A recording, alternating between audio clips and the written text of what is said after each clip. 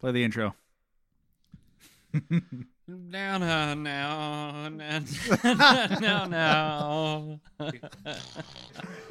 All right.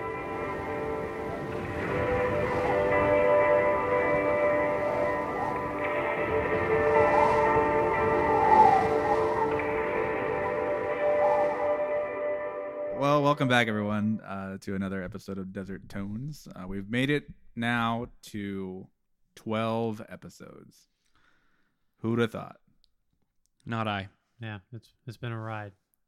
This is Jared, by the way, in case 1 year of listening hasn't I think turned you on to that. Maybe they figured it out. But yeah, Joey. Oh, Jared, again. And may or may not be Dylan as well. Yeah, a whole year. Kind of crazy. Yeah, I think Dylan had the idea to do this about this time last year, right? Yeah, it's crazy. It's Yeah, I already been that long. remember you mentioned it. Or like I remember whenever you mentioned it, at least when I was there the first time, was in December, and then we did it. Yeah. The next month, kind of pretty quickly. I felt like. Yeah. I definitely feel like we're not podcasting pros or anything. We aren't like getting sponsor asks for like Athletic Greens or something, Or MeUndies. Better help. but I think it's gotten a little more natural, which is cool. Kratom.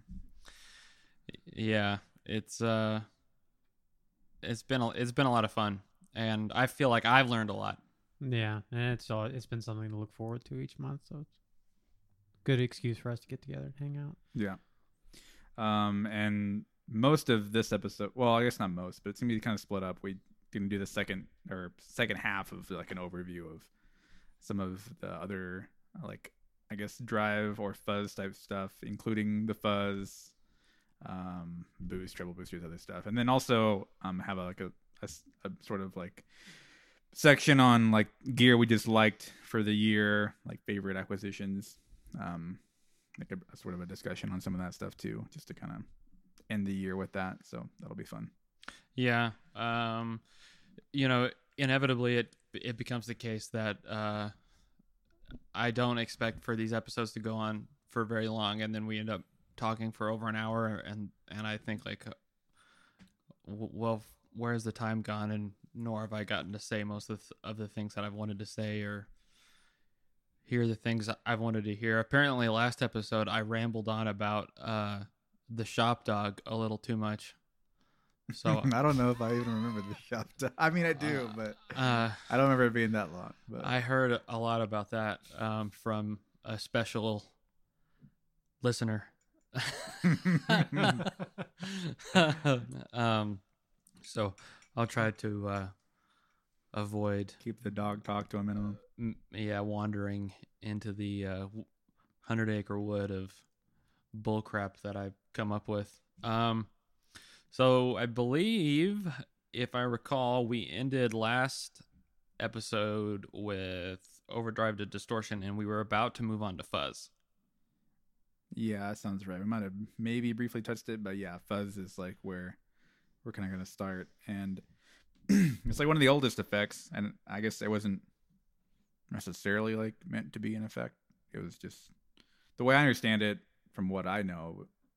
It was like just by happenstance that like it's kind of the sound you get whenever like speakers are like messed up or they've got like a tear in them, or they just kind of sound like kind of busted up and broken and like, I mean, arguably harsh sounding. Yeah. And so like for that reason, it's like a pretty old sound. But it's very cool, and there's still a lot of like modern takes on it, and it's definitely like progressed a lot since the first few that came out, notably some of the, well, I guess not I don't know if it's the first ones, but some of the oldest ones being like the Dallas Arbiter fuzz face, or like other classic examples like the Big Muff from Electro-Harmonix, and then Vox had the Tone Bender, stuff like that, all the way to like some newer stuff, which I see a lot of people using stuff like the Swollen Pickle from Way Huge, or Fuzz Factory. There's I mean, even the Boss ones, like I think the Hyper Fuzz is like a fairly popular one too. I mean, there's a bunch. There's JHS's Muffaletta, which is like a whole array of different big muffs. Yeah, and stuff that's a too. cool So pedal. there's like there's a lot there to them, and I actually didn't love fuzz for a long time. That wasn't like until like the last 5 or 6 years where like I kind of like started to like it more than initially, because in the beginning I just only cared about like sweet metal sounds, so I wasn't. They were like super like uncontrolled. Yeah, and, yeah. like, Yeah. kind of just all over the place and like messy sounding. Yeah. And for where I was doing, like when I was first playing guitar, like trying to play like metal or metalcore stuff, it just like wasn't really what I was trying to do. Even the bands that I listened to that were like rock bands or like post-hardcore bands, like not. I mean, there was a lot of fuzz, but I guess I always thought fuzz was like a more like extreme effect, Yeah. right? And so like even used sparingly, I didn't even like. I couldn't at the time. I probably had examples of that in like the music I listened to, but I just didn't really know that's what it was. But Yeah. For a long time, to me, it always felt like something that should only be used kind of like intermittently and never for very long. And then I think like, over time your tastes change, but you also get turned on to people that are like using it for like very specific textural like purposes, which I think is really interesting. And some people like that's their whole sound, right, is like including the fuzz for the entirety of the song, or like of the riff or something. So I feel kind of the same way. My tastes on it have changed. I really like that like messiness kind of feeling to it. It just adds. It doesn't always like. It's not even so much like the growl aspect of it. It's just like the way it kind of like vibrates, I guess. Like it adds like a there's like a resonance to it, depending on which one you have, of course, that is like satisfying in like a different way than like I think before it was like I would try to use it in the same way that I would use like a more like clear, and I say clear like kind of loosely, but like a distortion instead. Right. But you don't get the same sort of like there's nuance to the fuzzes, of course, where they give like really good and like clear ones where you can hear the notes really well. But I was like, I just can't do what the distortions are doing, or like what the amps that I have are trying to do. It just sounds messy. But I figured out later, or like learned later, that you can use it for that. I mean, like again, like the example of the Swollen Pickle, there's like really heavy bands like End, the one that like Will Putney's in, and like a couple other bands like that. I don't remember which one.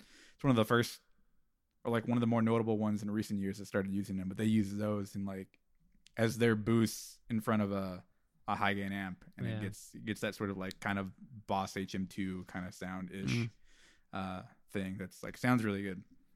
But yeah, I like fuzzes a lot more now. There's still some that I've played some that I don't love. I remember one of my friends had one that was like a bass one that I tried using for guitar, and just like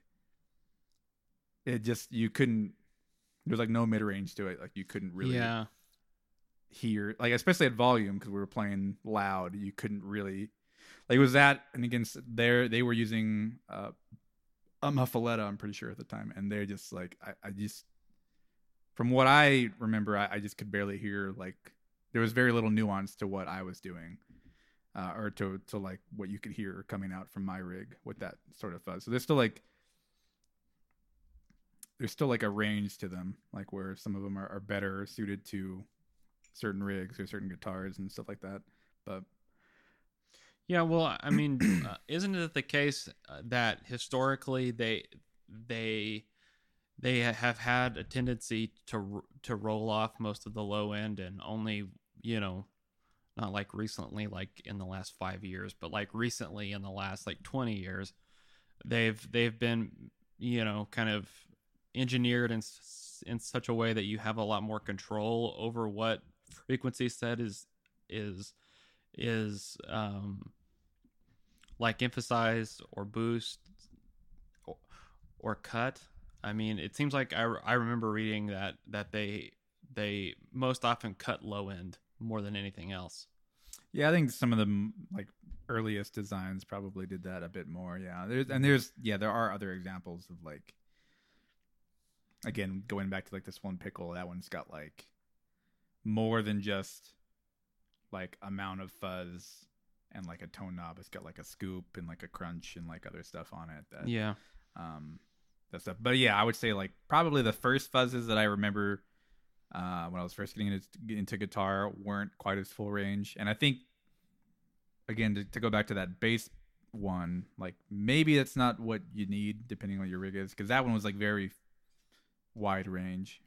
But it just like I think we'll come into like talking about this more once we get to like the treble booster part of this. But like it just, the amp, or like my amp, which was an AC30 at the time, or maybe some sort of similar style one. I might not have had the AC30 quite then, but depending on your amp you have, like it may not just be able to handle that kind of low end. So it depends on your rig. But Sure.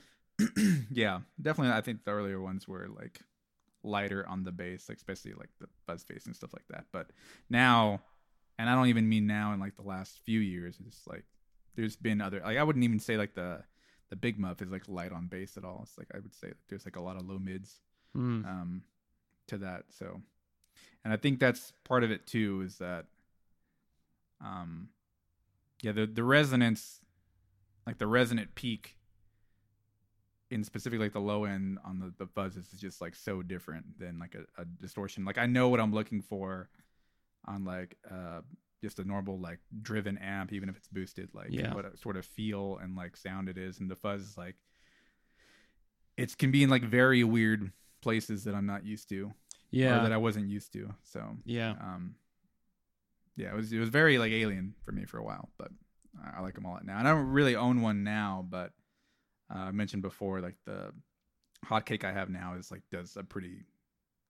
a borderline fuzz when cranked like nearly all the way, and I really like that, especially for like chordal stuff, but not necessarily like piano like chords or anything. Just like even just like power chords or something, it just sounds like really full, and maybe like you don't hear like each note with like complete clarity, but it's just like it's got a different sound and vibe to it. It's like feels a certain way, especially even when under the fingers, it feels a certain way. Yeah, I just like I just feel like it has a sense of the way that a fuzz pedal will like resonate. I guess has it to me. It just sounds like, this is a strange thing to say, but it sounds like layered fabric. Yeah, I think that's a good comparison. To me. And I really like that, especially when it's used in a unique way. Like, thinking of a good example, there's a song by Tool, it's just called H, off of Anima, which came out in the 90s. And I think that song has a really good example of application of a fuzz pedal just to kind of set a tone. And then, it's a very kind of open riff in the beginning, like 3 or 4 notes. And then it comes in later without the fuzz, and you realize like, the like the soundscape that you were getting just like to open things up before the other instrumentation came in. Like it kind of like filled a much larger like sonic capacity on its own, with fuzz activated, and then you hear the same riff later on, sans fuzz, and you're like, oh, okay, wow, like it's different. You like it, you kind of understand the impact a little more if you're hearing it in those contexts. And plus, I just think that they're fun to play with. Like they're fun to just turn the knobs and see like what you can get out of it, and like really push it hard and layer it with other effects and just see how completely screwed up you can make things sound or whatever. I have a patch on my fractal, and it's just the patch is named Bananas, and I'm stacking a fuzz into an overdrive, and that's just like I use that and just select songs when I'm really, really going for it, and it almost just feels like a cheat code. It just, it's really fun to play on, and kind of just gives back to you. You kind of changes the dynamic a little bit, even just to drive. And I guess most of the time I'm stacking it. I'm not using straight into the amp. I'm like already have a boosted chain, and then I'm putting that on top. But a physical fuzz pedal is still a hole I have in my collection. But I did get to borrow Jameson's Fuzz Face. Oh yeah, which belonged to his dad. Yeah. Borrowed that a few years ago, and that one I can remember it had a pretty limited range, like you guys were talking about. But yeah, that's an interesting looking pedal. It's huge. Little saucer. Yeah. But yeah, it is really fun. And you've got the swollen pickle, right? No, I've got the pork and pickle. Oh, okay. Frequently confused naming scheme there. Yeah. You've either got a swollen pickle or you've got the pork and pickle. There you go. It's one or the other. No, so the pork and pickle, the P&P, as it's known here in the borough, is it's a bass overdrive or a bass fuzz, and it has a toggle on it. Mm-hmm. So it's like Way Huge's bass overdrive and their bass fuzz kind of combined. Was the fuzz face that those are those all Hendrix like signature pedals?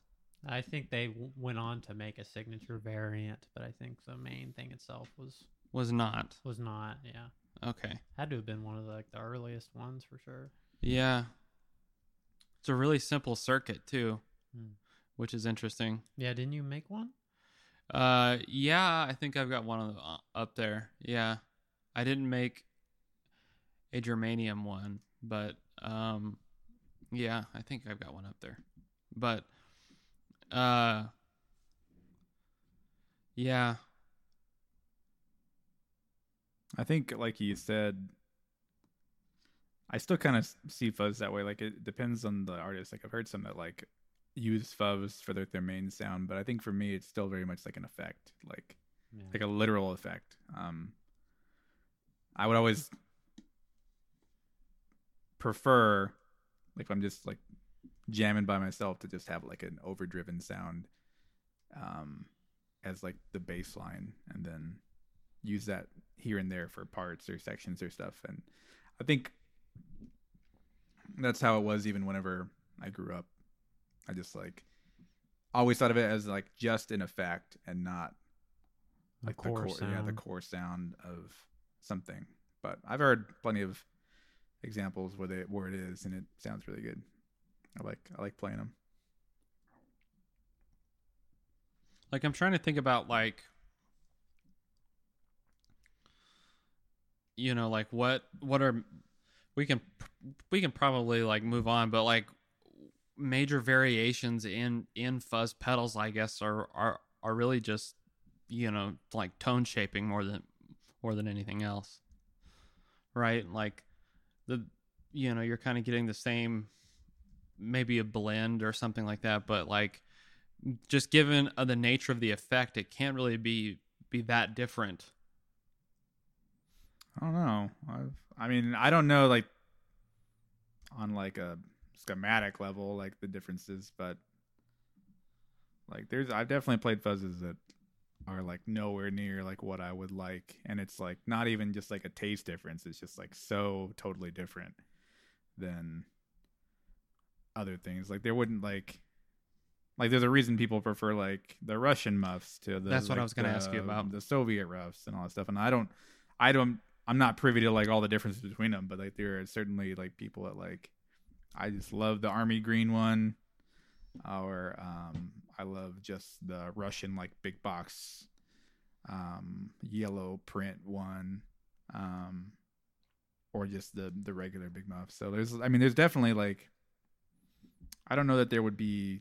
I mean, I guess people are like that with anything, but I don't know that there would be like borderline cults of people that like Oh, you'd be surprised. love those if there weren't like notable differences between them. Yeah, I guess so. Yeah, that I think it's kind of confusing now though, because Yeah. then you have products like the Muffaletta where it's like the only real change there you get is like, I mean, the dial where you switch between them, but it's like you don't. And maybe I don't know all the models that are on it, but like I would assume that if you had that, a few of those individual models have more controls than just what the Muffaletta lets you mess with, even if it's altering it per each mode on it. Like I'm sure that there's some on there that have like more than just the 3 knobs that the Muffaletta has, right? So it's kind of confusing now because you see that and kind of think like, or like those types of things kind of like make it seem more homogenized than I think that they actually are. But yeah, I mean, maybe like on the level of like looking at it on the design level, it's like maybe there's not as big of differences, but I would think it's similar to like a not drive pedal, like as far as like comparison of the two, but like as far as the nuances between the different variation, drive pedals or different amps, it's like kind of that. It's like where you put it in the signal, what you put in there, all that stuff. But did you own a Muffaletta ever? no, I've never owned one. I've had a couple of friends that have had them, but I've never owned one. I could have swore that it used. I'm looking at it now, and it's like army green with yellow print on it and a yellow sandwich. Well, that's like that must be a newer one because the first one was black. Yeah. With yellow print. Yeah, that's the one that I remember. Yeah. Okay, yeah. Here's the original one. That's black with yellow print. That's the one that I remember.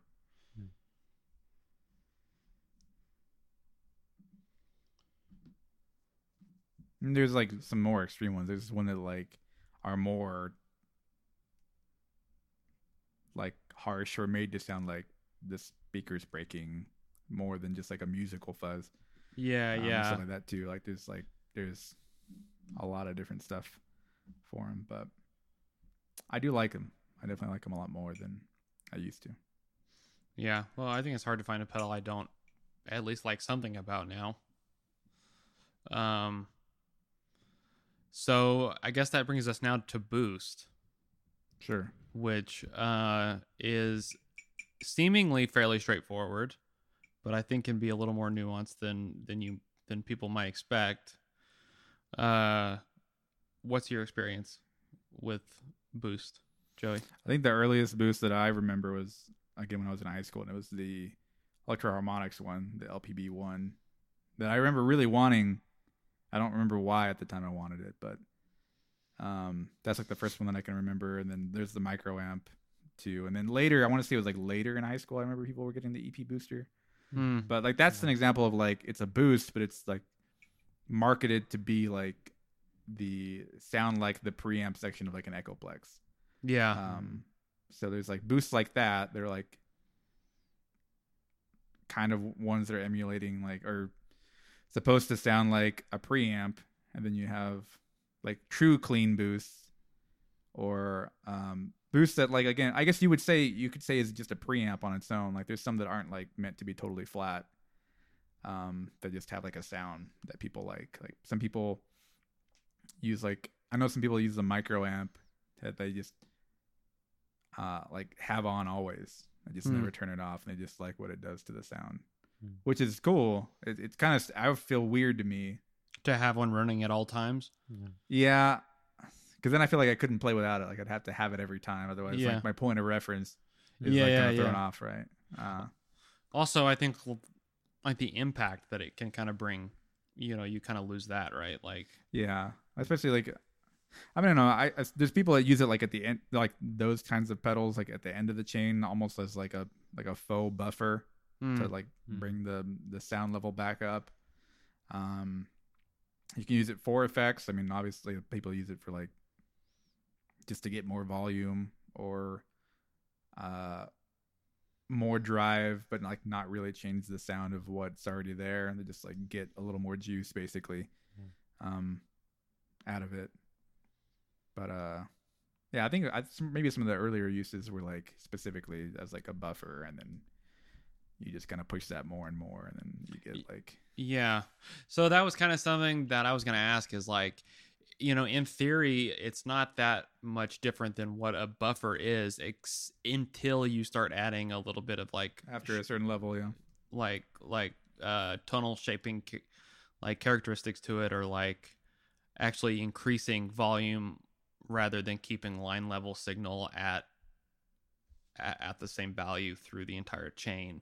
Like once it stops doing that, then it actually becomes a boost. Yeah, and even then it's different too, because like I don't like if you had like a really big pedal board and like a lot of cable on there, if you just slapped a micro amp at the end of it and like got it to the same volume that you would be if you were plugging straight into like your amp, you still get like way more there's way more resistance there, even if the volume's the same, that it's not gonna sound the same. So like even in the context of using like a buffer, it kind of doesn't really do the same thing, assuming like the rest of the chain is like, there's buffered pedals and stuff, and so maybe those are in there, like Boss pedals and other stuff, which have like a certain quality of buffer to them. But yeah, even then, like I wouldn't say a proper way, but like a really good way to use buffers is in the beginning and the end. Like that situation, that sort of setup gets you like what that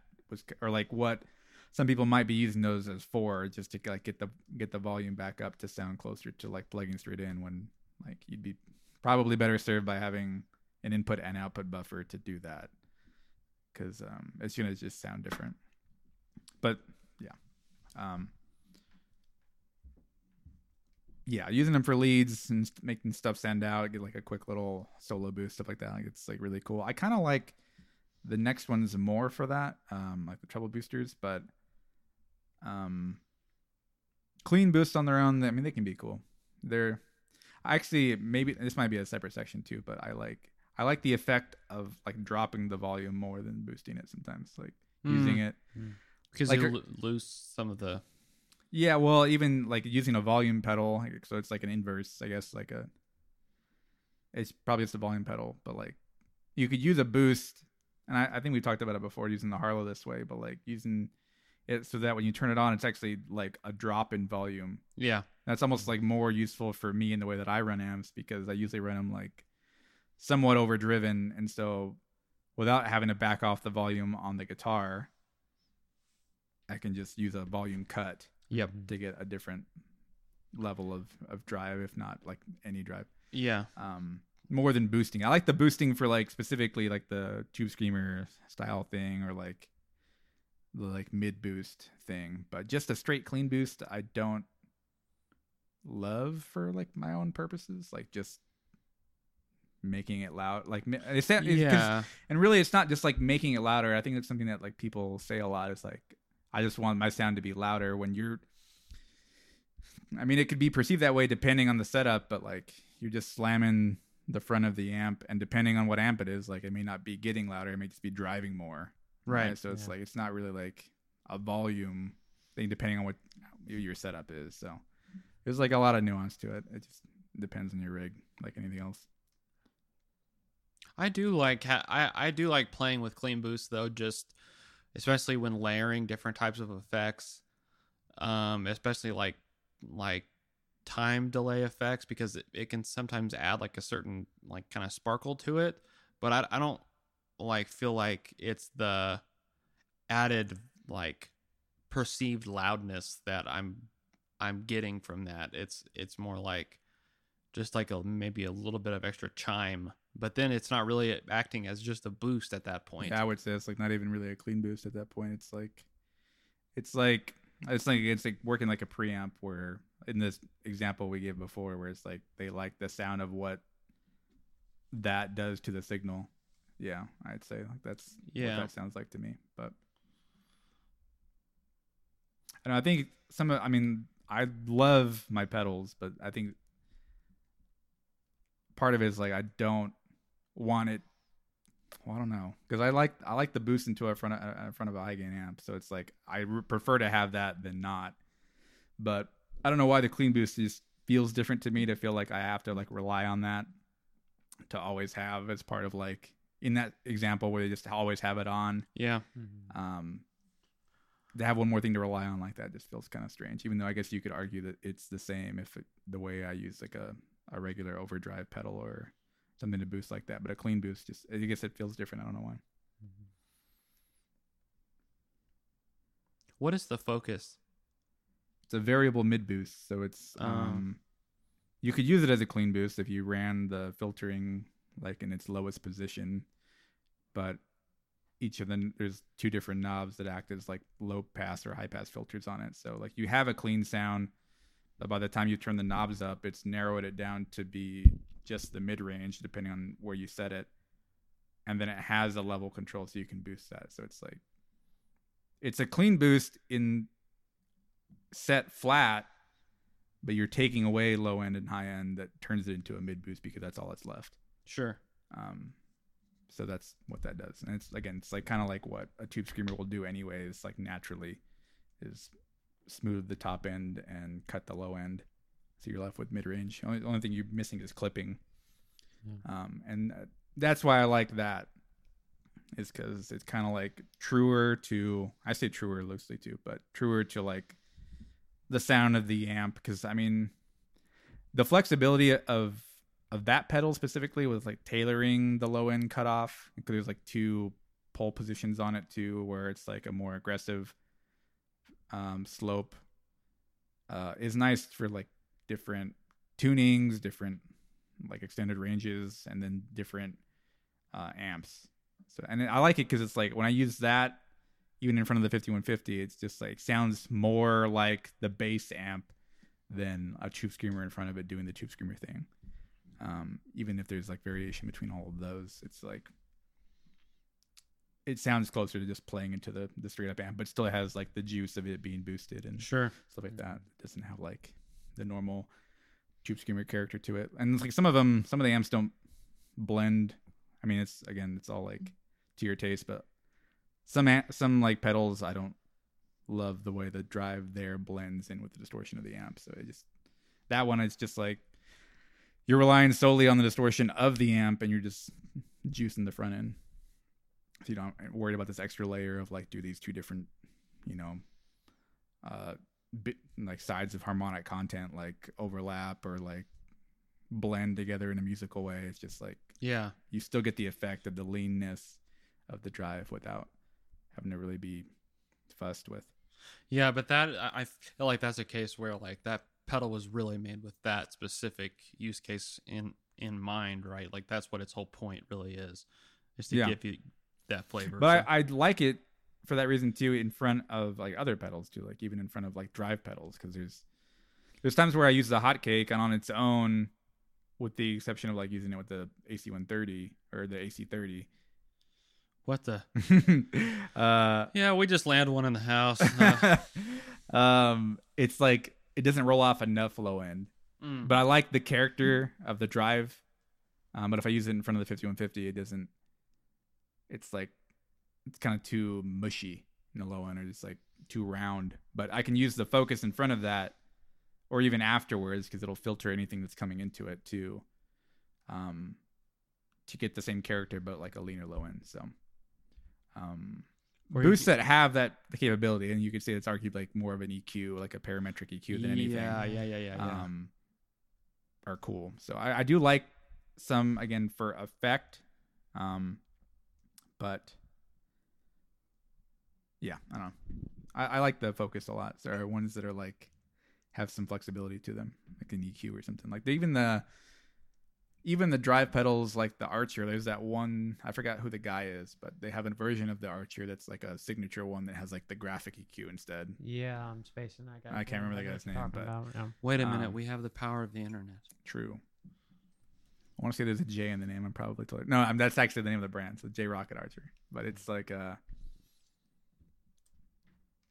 don't even know if they call it an Archer. They probably do, but vote now.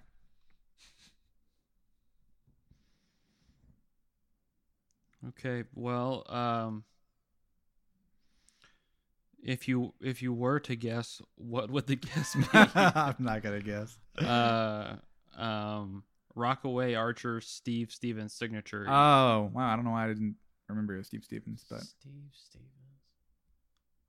Rebel Yell. Yeah, that's Billy Idol. Yeah. No. that's a cool looking pedal for sure. And do my eyes deceive me, or do the knobs on the EQ glow? Yeah, it should be kind of like an MXR. Like where they, well, maybe I don't know if they glow red. They might glow blue or something like that instead. But Oh, they're green.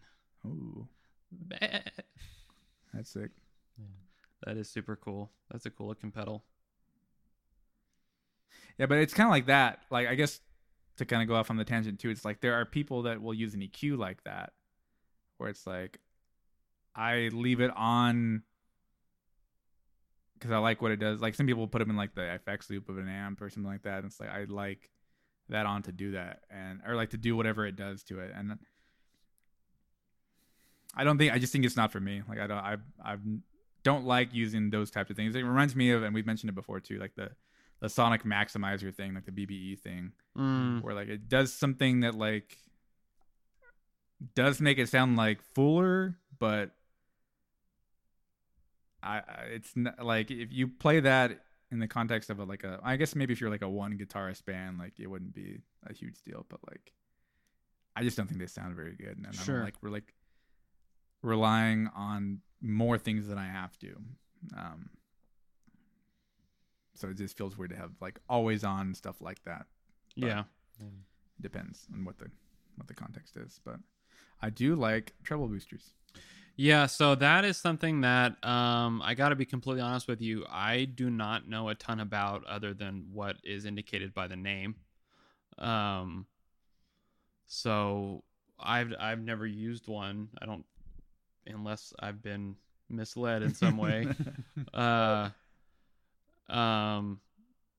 This is probably going to be another learning moment. But yeah, tell me a little bit about that. Yeah, so I don't think when they were made, it was maybe made to do this. I don't know, maybe I'm not giving the people enough credit back then that they were so forward thinking to think about this. But like at the time, like, you know, because you always hear treble boosters with like an AC30 or maybe even a Marshall too or something like that. But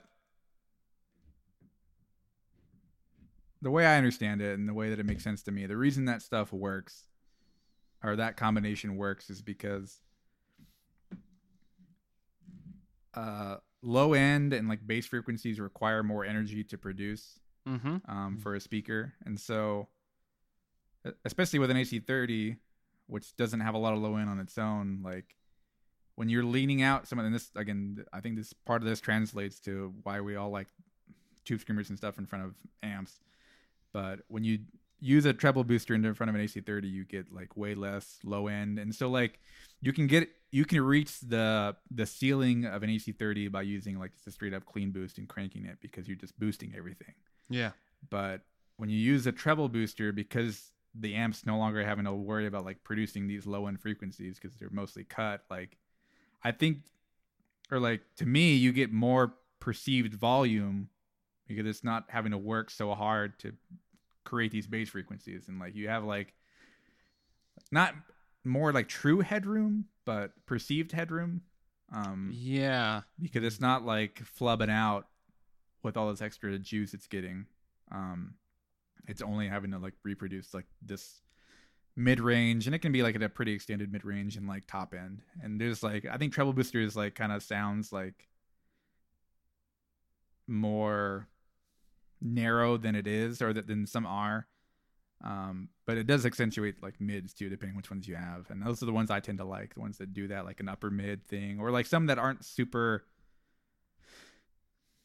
just treble. There are some that do that, but I like them because they kind of do a similar thing to like the tube screamer, only you don't get the smoothing of the top end, you kind of get that openness for it, but and Sure. you can go too far with that of course too, but they're nice, and I think I've like learned from treble boosters. That's why I like using the focus that way in front of an AC30, is because you don't have the clipping and stuff and quite as much mid push unless you set it that way that you would with the Tube Screamer, but you get the effect of running the treble booster because you can take out all the low end that goes into it. And like with that, it breaks up in a different way too. You can get closer to like kind of Marshall, not true Marshall, but like more like rock, like hard rock distortion that way. But they're really cool. I like them a lot. I don't own any currently. I would like to get one. Some of the earliest ones are really cool, like the ones that sit on top of the amps we talked about before. Those are really sick. Yeah. Or like the Dallas Rangemaster, and there's other ones like that too. Those are all cool. But I actually really do want to get one because I think they sound sweet. I think even when I'm messing with like the MS3, sometimes I'll use like the treble booster in there, and it sounds super cool. I like them. Again, it's like the perceived headroom you get from not having to use all this energy on the low end. That, again, I don't know that was the intent back then, because I guess if you used it in front of a lot of people don't like them because, again, the name would leave you to believe it's just treble you're boosting. But also, like, if you're using it in front of, and we've said this before too, like an amp that's not really driven, then and I always use the Fender 20 example, like it's just gonna like it's gonna take those peaks and just like fully produce them. Like there's gonna be no clipping or cut off anything. You're just gonna get these huge transients that are gonna be like pretty ear piercing, I would say. Right. So like it depends on what you use it into, like anything else. But I don't know that. I mean, I do like. I've heard them in front of Fender amps that were already breaking up, and it sounds good there. But like into a clean amp, maybe not. It's like too shrill. Unless it's got like a lower headroom, like the AC30. Like even if it's clean, boosting it to a certain level will have you reach the ceiling of like the drive like way sooner than like a twin or something else like that. But they're super cool, and I think you can kind of get more like for the purposes of like leads or standing out, you kind of get more of that than just a regular clean boost, because again, like you're not wasting. You're not on that low end anymore. It's just all kind of like mid range and treble. Which, especially in those instances where you're trying to cut through the mix a little more, that's what's going to be the most perceivable set of sounds. Yeah. Assuming like all things are like equal and everyone's like, there's not like a part cutting out or anything. But yeah, but if the whole band's still going, yeah, I like the treble booster for solos and stuff like that. But yeah, I like them a lot.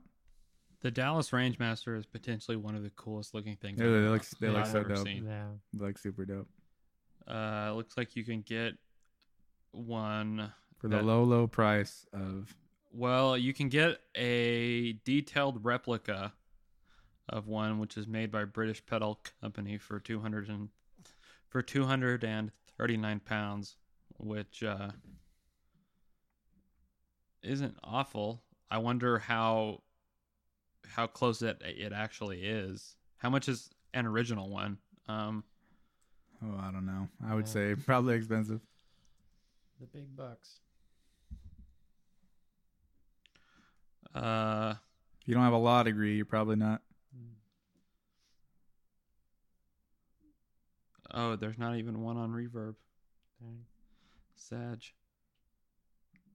But it's like the boost. Like I would only ever prefer to use that in front of something else. So like the same thing with the Focus. Like I like stacking them with drives, but like in boosting the drive primarily with that, or a fuzz. That would be cool too.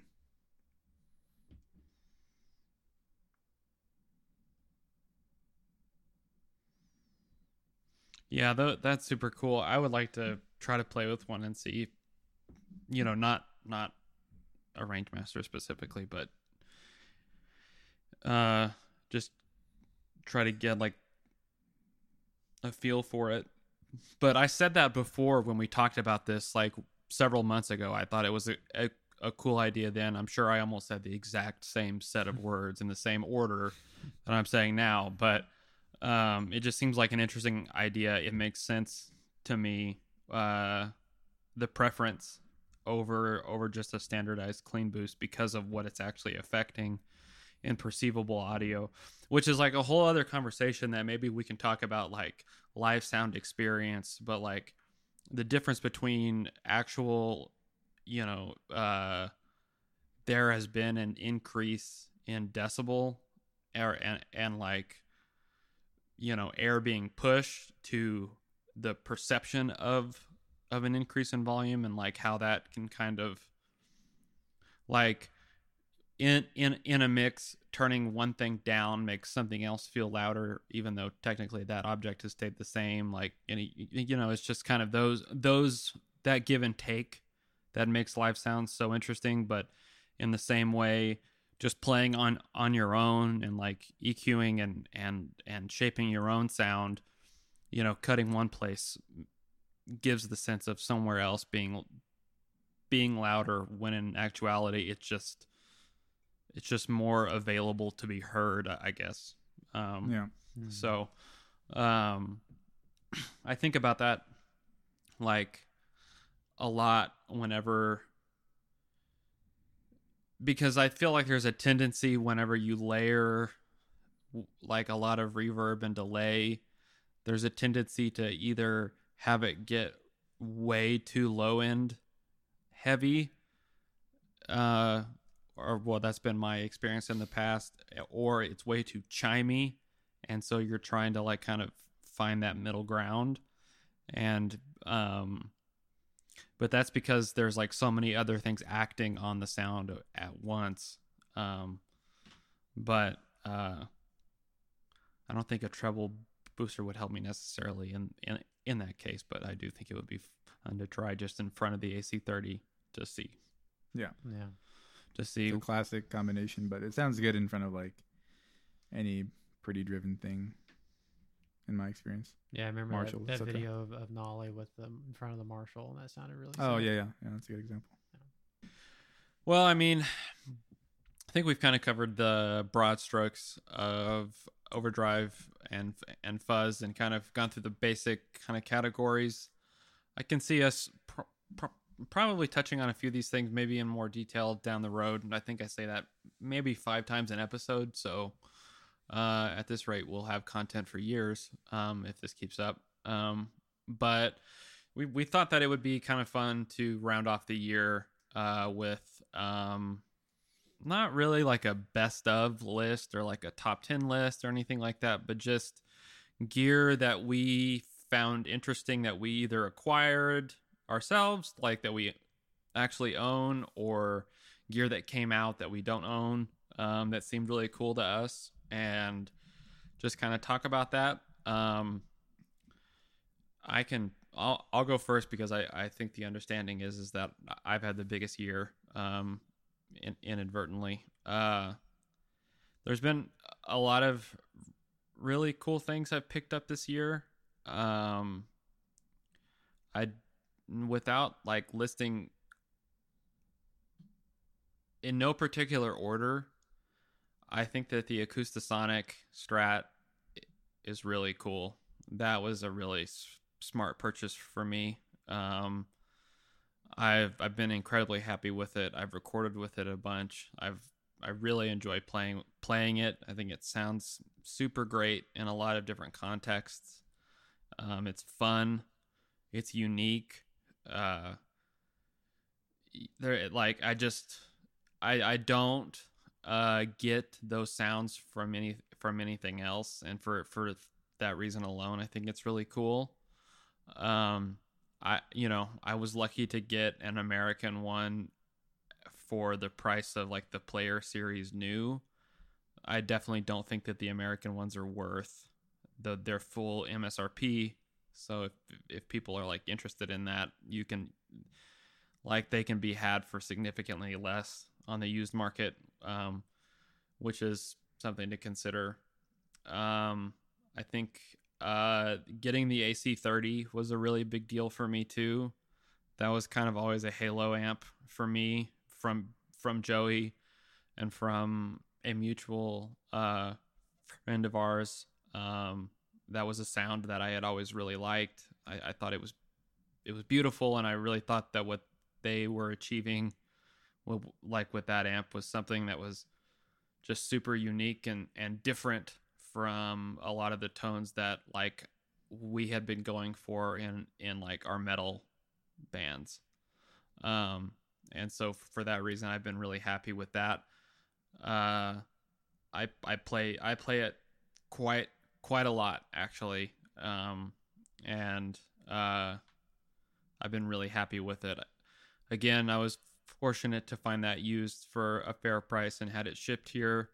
It shipped really well, which was good. I didn't have any bad experiences with having it come in, which was awesome. And then I'll just do my last one because I feel like I could kind of go on and on.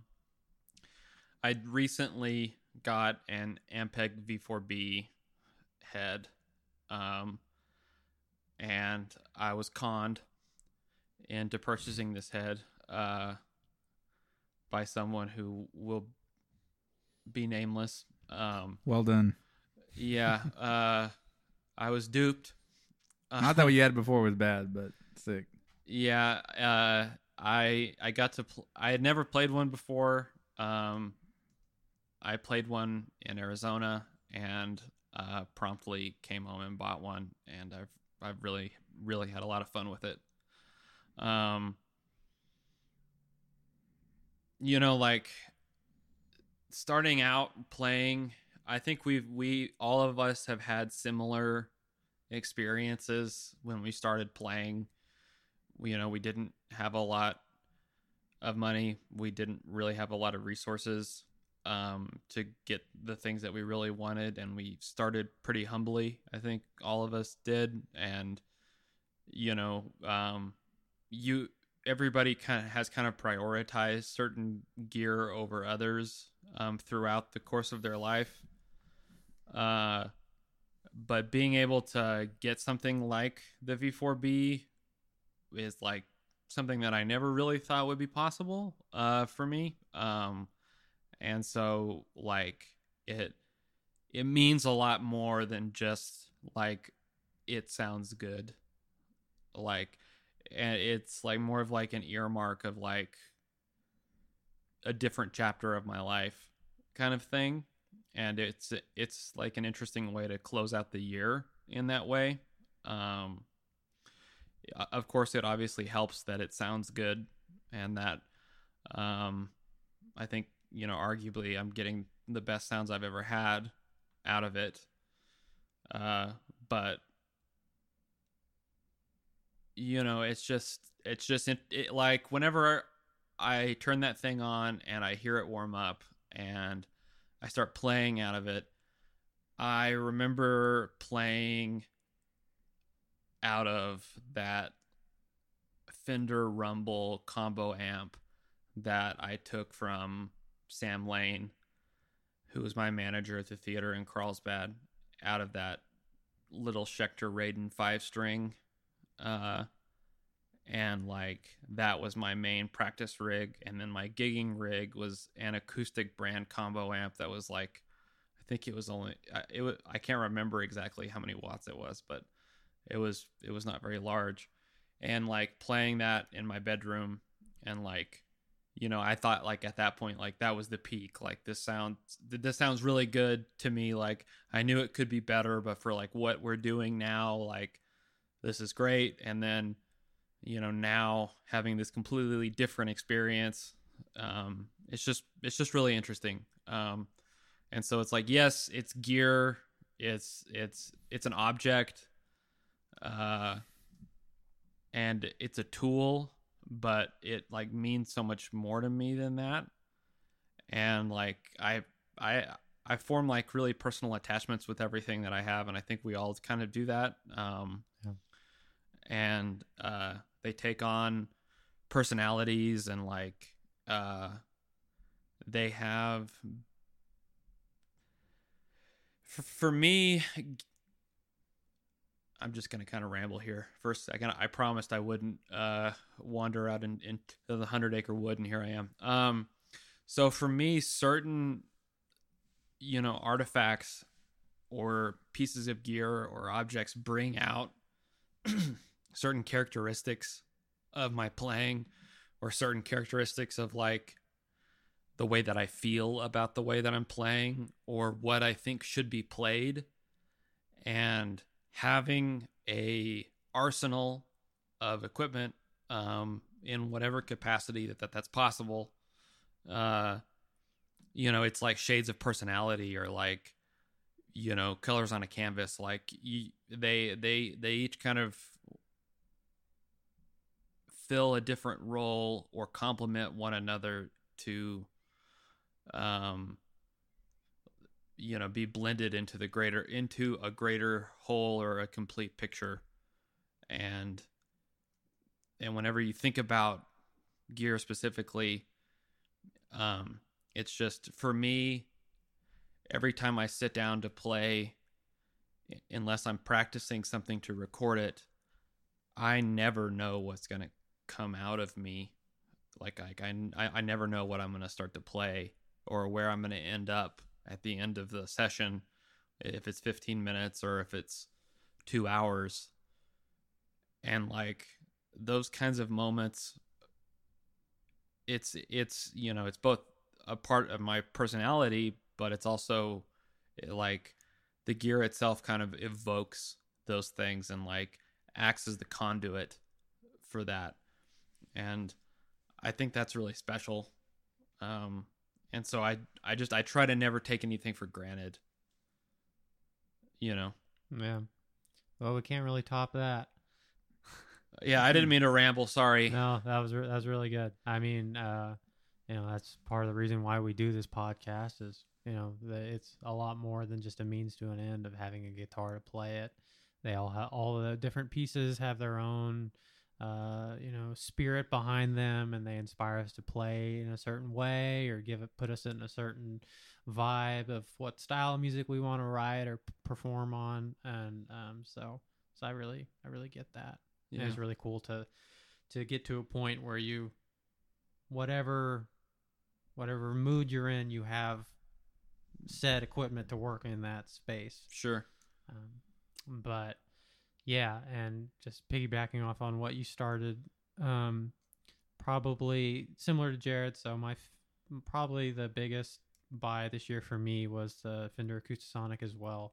I got the American Jazz Master in March. Also bought it secondhand, and I do agree that they are really cool, but maybe not worth $2,000. Yeah. But I primarily got that to be a gigging guitar, and it served me really well. It travels really well. It sounds really good. I've not really had any issues with it. I've been pretty good about making sure I charge it up before I go to each gig, but I know that it could make it through a weekend of back to back without any issue. But it's its own thing, and it, you play differently than you would on a regular acoustic or regular electric. And it just, like, I've never really been into looping, but that guitar makes me want to try and loop. It just kind of puts a different thought in my head of like, well, this can kind of do a little bit of both. Yeah. And it's experimenting with the different voices, albeit I don't use the electric sounds as much as I maybe thought I would. Yep. But the playability of it and the different varied acoustic sounds themselves are like really good. And I am intrigued about the Fender Highway series that they came out with. Yeah. Which is kind of like working in that world, but just taking it in a different direction. And as time, I'm interested to see where all that stuff ends up, exploring that space of like hybrid instruments and like instruments that are, we like a bunch of gear that is like not traditional, or like, bending the use case or whatever. But I'm really intrigued with that stuff. Something that a couple years ago I had zero interest in. Yeah, same. But yeah, for kind of where I'm at with music these days, primarily just, performing solo acoustic bass shows. That guitar's been a real godsend, and I really enjoy it. And then just another thing that comes to mind, a highlight of this year for me was getting some upgrades for my Telecaster. This summer I got some bare knuckle pickups, and I got a new bridge. What brand is that bridge? Is it Clusen Bridge? Yeah. And some locking tuners and strap locks, and that was a guitar that I've had for several years, and it was nice to breathe new life into it. And I've really been enjoying playing it lately, and all that stuff has really enhanced the experience of it, especially the pickups. I really enjoy that. And yeah, that's just an American standard early 2000s Telecaster, but it's the story behind it and how I got it and where it comes from that really makes a difference and makes it special to me. And so but yeah, those are a couple of highlights for me this year. But other thing I just want to say is, like, it's a really good time to be a guitar player. It really is. Yeah. All gear is sick. Like, cheap have gear, a lot of options. Cheap gear is great now. That was not the case when we were 15. Yeah. Like, so that's a really cool thing for people just getting into it now. That it's like the barrier to entry is much lower than it used to be, and so that's great. Yeah. Yeah, it's sick. Let's see, stuff that I thought was cool. I guess like the stuff that I've gotten this year. I mean, there's a couple. So I really like having a baritone again. They're all stuff that I've had before that I just didn't have that. Where I got like more finely tuned ones that are like more suited to what I actually like. But like I got a baritone again, the Squier one, the Telecaster one that I really like having a baritone around for again. There's that. The Hot Cake, that's like still my go-to drive since I've gotten it. Since I got it earlier this year. Yeah. So I like that a lot. And then probably just getting the AC30 again. Because I had the AC50 for a while, and that one was definitely sweet. And I still like that amp. I would still get like the head, one of those, whether it's the 50 or the 100 watt. But I think after having the 50 for a while, in the combo format was like, I would like, if I'm going to have this combo format amp, I would rather it just be the AC30. And I found the one that I'd been wanting, which was just the all black one that comes stock with creambacks and like upgraded tubes. So finding that, which I had been looking for a couple of years, and are like, they come up, but it had been a while since I'd seen one come up. Finding that and making that happen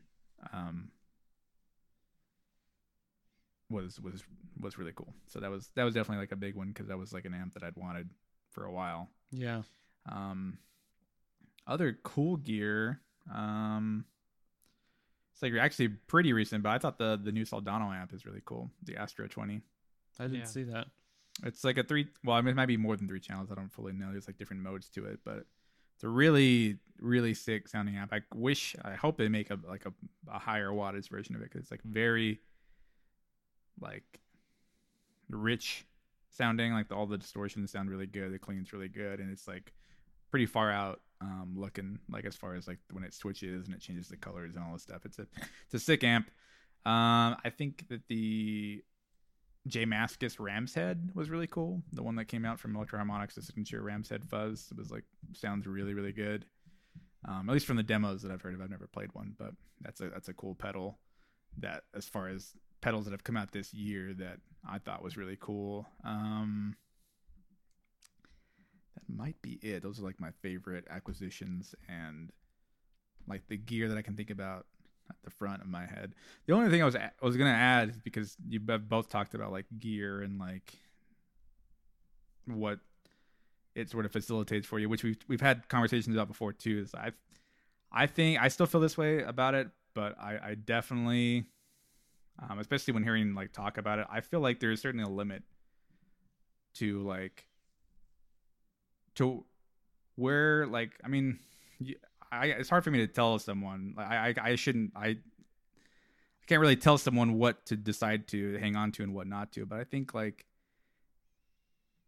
knowing, or like being able to have that even just like internal conversation with yourself as far as like why you're justifying something or keeping something or trying something for X amount of time is like important to have, because I don't know, I just feel like there's a tendency more than not, because Jared, you kind of spoke about like it's like buying something for yourself now is like it's got its own feeling to it. This is separate from just like getting a cool new piece of gear. It's like there was a time in my life where like I couldn't really afford the luxury of being able to get these different types of things now. Sure.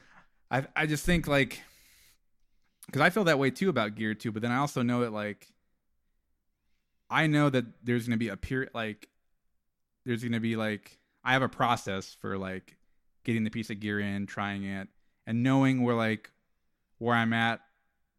Not to say this, not the case for you, but like knowing where I'm at honestly with the piece of gear, where like even with the Holcomb that I got recently, I couldn't say for certain like I could say I like it a lot, but I couldn't tell you that like I'm never gonna get rid of it, or Sure. like I'm gonna keep it forever. Yeah. Because it's just not so like black and white for me on it, right? So, and there are pieces of gear that are like that, like my Carvin, I would never want to get rid of, but that's just like part of trying and buying the gear. And I think that maybe I'm a bit more different than the both of you as. Like I feel like I could buy a pedal and then even decide on the day of like, I actually don't like this. Yeah. Even though I put the money into it and I did my research to it, I found that I don't like it. Yeah. And like be honest with myself and say, yeah, I'm just gonna get rid of it. Because Yep. I don't, not to say that like that hasn't happened for you guys, but like I don't know. I mean, You're more likely to go through with it than I am. yeah, By I would a say lot. that. Yeah. But by like 99%. Yeah, I mean, it's the difference, and we've talked about this before too, like just the difference of like holding on to stuff too. Like I definitely have like a more of an inclination to not have a wealth of like gear, and it feels weird even just the last few months acquiring multiple pieces of gear. And part of it like makes sense in my head because I offloaded other things, but yeah, I think, I don't know, I think it's okay to like have this idea of what something that was gonna be really cool and get and be able to like say, hey, I finally did this, but then also be able to like turn back on it and just say like, hey, I did that. I realized I learned from it. Because we have conversations like about like our first guitars and stuff, like even like my first Carvins that I don't have anymore. And I think sometimes like the conversations like it'd be cool if you did, but I don't really feel that way about it. Like it would be cool, but it's like I learned what I needed to learn from those things. I wouldn't do it the same way anymore. And you're not missing it. And I don't miss it. Yeah. It's like it was cool to have. But I just think that like that kind of like internal conversation is like important to like have with yourself. I guess like really kind of sit with it and like think about like what it's doing for you, whether you need the next. I think it's part of it too is like I guess need is like subjective in the realm of like gear and stuff you need like that, but I don't know, just to kind of maybe have like counterpoint to what the both of you were saying about it. That's kind of like how I feel about it. It's like I'm willing to invest and try the gear and stuff, but I'm also like willing to say like, hey, this is maybe not what I thought it would be. And I only say it that way too because I can't think of a recent one where like with either of you as an examples where it was like you were kind of lukewarm on it by the time you got it and rounded it back. And that's great because like that just means you liked whatever it was. Sure. But like I remember when I got the baritone and I was like, I'm not hot on these pickups, and I was like right on that, like right out the gate I knew that. It's like I still haven't changed them, but it's just like I think that's something that you come to like understand more or like realize more once you've like gone through a lot of stuff. And I think that's like kind of like more where either of you are at with it. Like even playing like the Holcomb now, I'm like, this does its thing, but is that thing like what I want it to be, or does it like, I could play like, I don't know, you could have a ton of gear and like I play this strat differently than I play this, but like does that matter to me whether I play this like one small instance better on that thing or it gets this one thing more to me? It depends on what it is, because I'm not trying to like I'm trying to be who I am. I see what you're saying. I'm not trying to like be like the 50 people I've met within the last year, right? I'm like, this is who I am, these things here, these are parts of me as a person, And it's the same way with my like gears. Like I'm not, even though if I had like a Fender Twin, I'd be playing different stuff on it than I would be the AC30. It's like I don't need to have that to like express what matters to me. Right. Like in like what I care about, right? Yeah. So I think that's an interesting point, and excuse me. Like I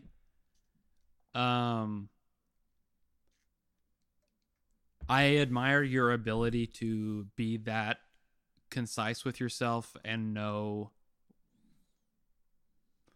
what the next move should or might be, and have a level of confidence about that, like, and feel comfortable with like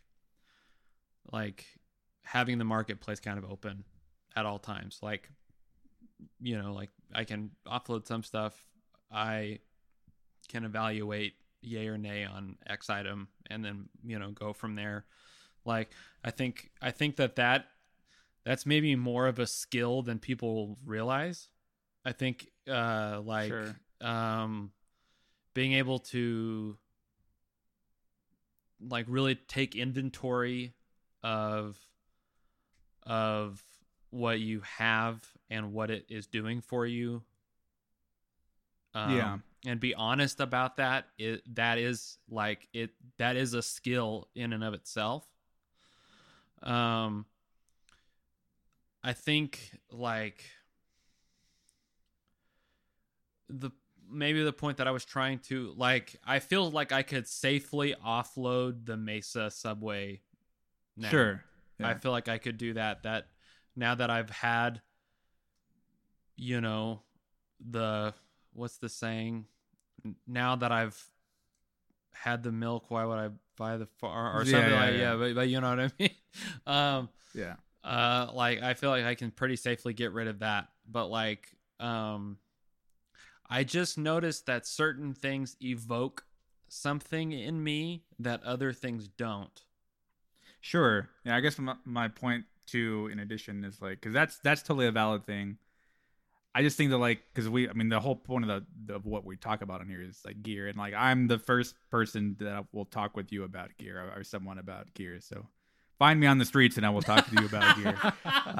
But I just think it's worth saying that like I feel weird in saying that like you should or not, or someone should do this, or like the tone is kind of always just like, yeah, get this, and you don't like. It's like buy more, and then you're just, I don't know. I hate being stuck with like a stockpile of a ton of stuff. Like it's depending on what it is, but yeah. But like I just think that like that's an important part of the conversation, is like not just buying and keeping, and like kind of, I don't know. It's weird. Musical instruments are like a different thing for me, I guess. But like, I just think it's worth self-evaluating periodically, like Sure. what each of the things are doing for you. Because I agree with you. Like there's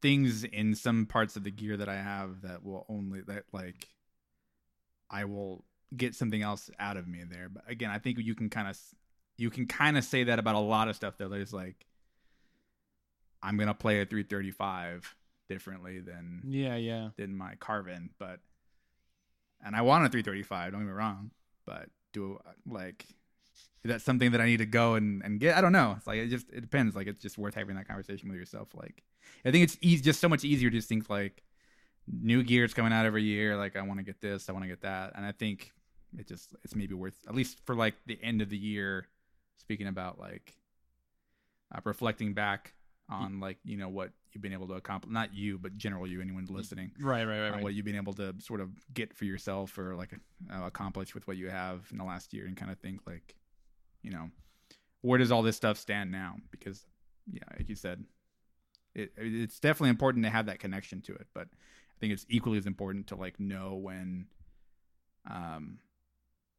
it's worth maybe seeing if it still feels that way, or if it's still like worth keeping there. Because I think that is a conversation worth having. It's like knowing whether to keep stuff. I could say like, I like having a truck and I like having the car for different things, but me personally, I don't really want both. Yeah. So like, I don't want 4 cars. I kind of just want the one that's going to do the most of what the things that I need to do for my life, right? Because of the way that I operate and the things that I like. So for that Sure. reason, yeah, I don't know. I guess it's kind of a weird thing, but No, yeah. I mean, I think like one thing that I would just say is like that is what I love so much about both of you is you. I mean, this is true for everybody, right? But like you both of you, that's why this has been such a pleasure. For the last year is that you both have you both think about things and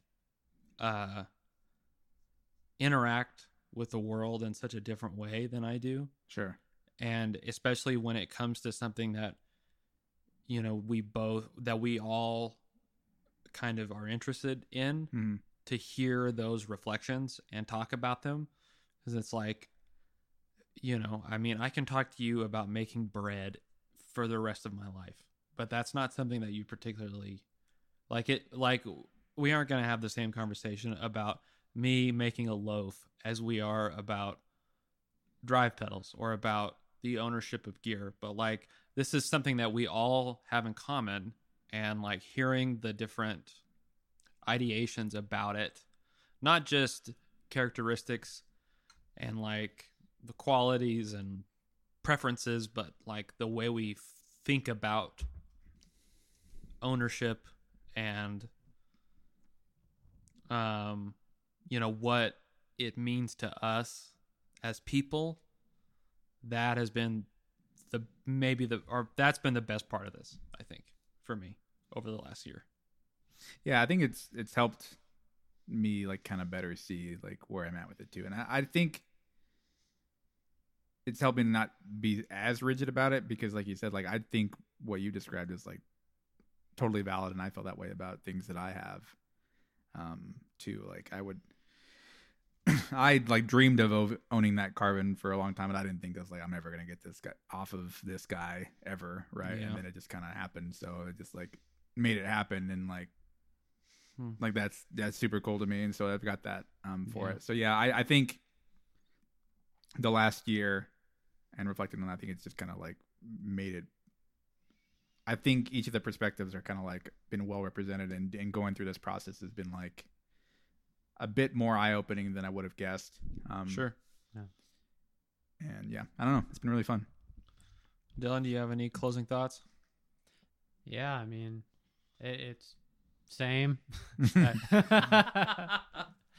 Yeah. It is really cool to get everybody's perspective on it, and what Joey was talking about is a very healthy thing to really be able to examine what you've got and evaluate where you're at a given point in time, and saying like, is this stuff serving me? Do I need all of this stuff? Has my taste and interest changed? Am I going into a different chapter in gear and guitar playing and etc. and stuff? And it is definitely good, and a lot of people, that's how they're able to get the next thing or get something better, is to sell a bunch of stuff and put it towards that.